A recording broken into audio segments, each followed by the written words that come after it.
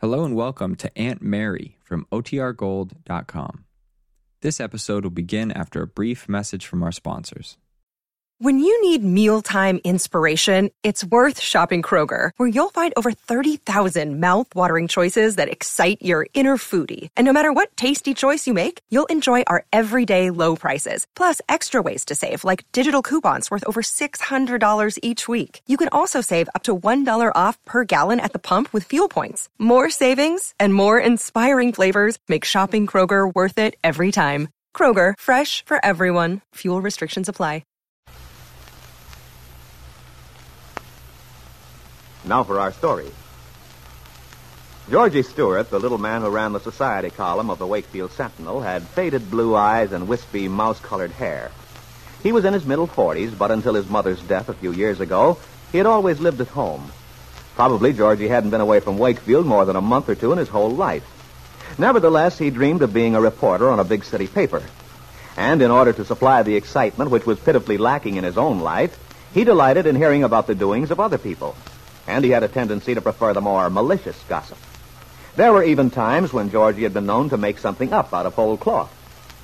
Well, tonight, Georgie leaves the Sentinel offices and walks across the square to the Brown Palace Hotel for his bachelor dinner at the coffee shop. It is rather early still, and the place is deserted when he comes in, except for an attractive man who is sitting alone at one of the booths. Georgie's eyes light up. Well, look who's here. Hello, Georgie. Mind if I join you? No, sit down if you like. I just came in for a cup of coffee, so I'll be leaving pretty soon anyway. How's the world treating you, Cameron? Pretty well, thanks. No complaints. Well, you're lucky. You hold on a minute. Come to think of it, I do have a complaint to register. You don't say. Somebody been doing you wrong? Yes, my friend. And you happen to be the culprit. Me? Oh, go on, Brett. Why, I haven't even seen you for a week or more. That's right. But you did see Lily Devon. Lily? Boy, she's some gal. But what about her? What's really got to do with your complaint? You told her a lot of nonsense about me. Said I was a philanderer, the Wakefield Wolf, and so on. Oh, the Wakefield Wolf, huh? Say, that's pretty good, Brett. I must remember to use it in my column sometime. Hang your column. Well, I've got some very loyal readers, and I've got to give them my best efforts, you know. Look, Georgie, it's all very flattering. You're giving Lily the idea I'm the town roue. But what's the idea, since I can't possibly live up to such an enticing reputation? Can't you, Brett? I'm not so sure about that. Meaning what? Oh, nothing. Well, you must have some reason for fabricating all that nonsense you told Lily. Come on now, Georgie, out with it. Well, say, what you getting all steamed up for? If there's no truth in it, why should you care? Well, it seems to me that you frequently have a very odd interpretation of the word truth, Georgie. Oh, now, that's a real dirty crack. I won't deny I touch things up sometimes, word more or less, one way or the other. But that's poetic license. Poetic, huh? Georgie, if Shakespeare could hear you classing yourself as a poet, he'd rise up and smite you down. Well, I figure if all I have to worry about is the Bard of Avon, I'm safe enough. You know, I'm quite a student of Shakespeare, Brett. To be or not to be... Now, don't get off the subject, Georgie. Now, just what was the idea of telling Lily I was in the habit of entertaining lady friends over at my cottage, secretly? You didn't happen to have anyone special in mind, did you? Why, no. Maybe I figured if Lily thought she had a lot of competition, she'd give up and settle for someone who'd give her his undivided attention. Meaning yourself, no doubt. Sure. I could really go for Lily. She's a glamorous creature, as they say in the movie magazine. Well, I'm afraid she's one glamorous creature you'll never aspire to, my friend. Oh, well, can't blame a man for dreaming. Just so long as you don't dream up a lot of fabrications about me. If you do, someday you may find yourself in quite a lot of trouble. And I'd advise you to forget about Lily, too. She's too much of a handful for a chap your size. You ought to know about that. I've been too busy this week to worry much about women, anyway. What's been taking your mind off the subject of love, Georgie? Must be something really big. I've been following the news about Kit Calvert. Boy, that case sure had a surprising payoff. What do you mean? The girl was sentenced, wasn't she? What's so surprising about that? 1 to 3 years they gave her. But that's not the point. You have to look into the psychological factors. Quite an analyst, aren't you? Sure. In my work, I've learned to look beyond the obvious. Now, for instance, in this Calvert case. When that custody suit was in the headlines around here, everybody naturally figured Ben and his daughter were in cahoots. Well, it did look that way, as if they took that Fenner woman's baby away and decided between them to palm the kid off as Ben's heir. And it sure would have come into plenty of dough, too, if they'd have gotten away with it. They? Well, I should have said if she got by with it. So far as the money goes, I have an idea Ben pretends to be a lot better off than he is. Then you're all wrong, Brett. I know for a fact that Ben's worth an awful lot of dough. And now that he's stored his daughter, she probably won't come in for a penny of it either. How do you know Calvert's washed up with his daughter? He may have testified against her because he considered it his duty. Yeah?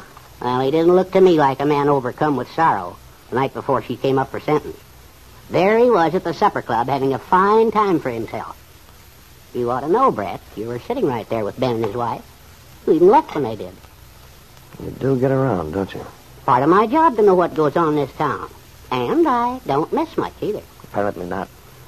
Anyway, about the perjury trial over at Huntsville. Now it's over. It turns out that Kit Calvert must have taken her father in, too, just the way she did everyone else. Smart girl. Well, too smart for her own good, I'd say. Boy, I'll bet he was good and sore when he found out about it. You know, Ben's got a real temper. He ain't the kind of a guy to stand around and let anyone put something over on him without getting in a few digs of his own. Not much he can do now. It's all over. But there's one thing he can do, and he probably has already. My guess is that Ben's first thought would be to fix it so Kit won't inherit a cent from him. Stands to reason, doesn't it? Oh, I don't know, Georgie. Perhaps you're more money conscious than a lot of people. On my salary, a guy has to be. But just the same, I know I'm right. I was wondering if you'd heard anything about it. About what? Well, whether Ben intended to change his will. That's a silly question. Where in the world would I hear anything about Calvert and his plans? Oh, things get around. Just thought you might have heard something. It's hardly likely I'd hear anything you didn't know already. After all, you're the super sleuth, Georgie.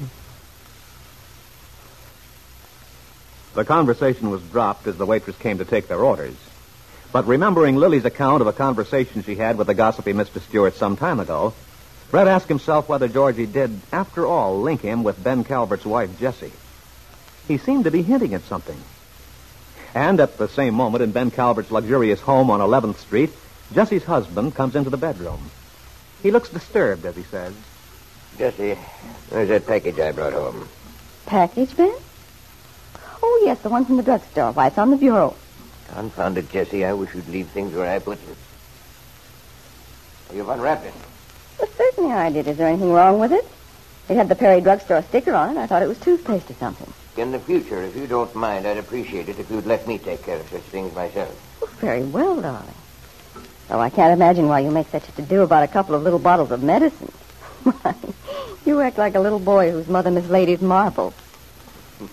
I guess I was rather cross about it. I'm sorry, my dear. The principle of the thing, really.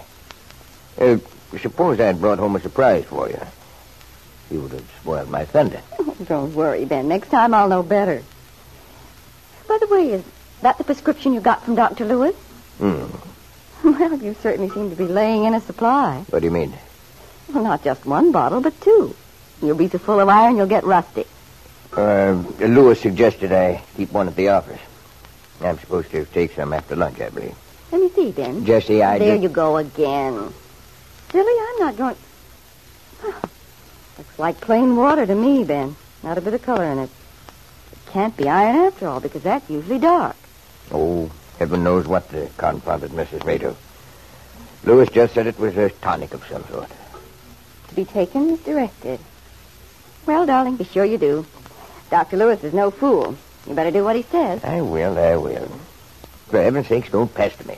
Well, darling, most people, particularly men, are very careless about taking medicine regularly. I'm only thinking of your welfare. Yes. I know you are, Jessie. It's just that I hate all the fussing and fuming, especially considering I'm in perfectly good health. I'm no invalid, you know. Well, of course not, Ben. Whoever said you were? Jessie dismissed the subject lightly, but secretly she wondered. The clear, colorless liquid in the small bottles, each of which had a tiny dropper attached. She wondered what sort of tonic it could possibly be. Ben hadn't been able to disguise completely the fact that he preferred her not to investigate. Was Ben hiding something from her? Something she ought to know?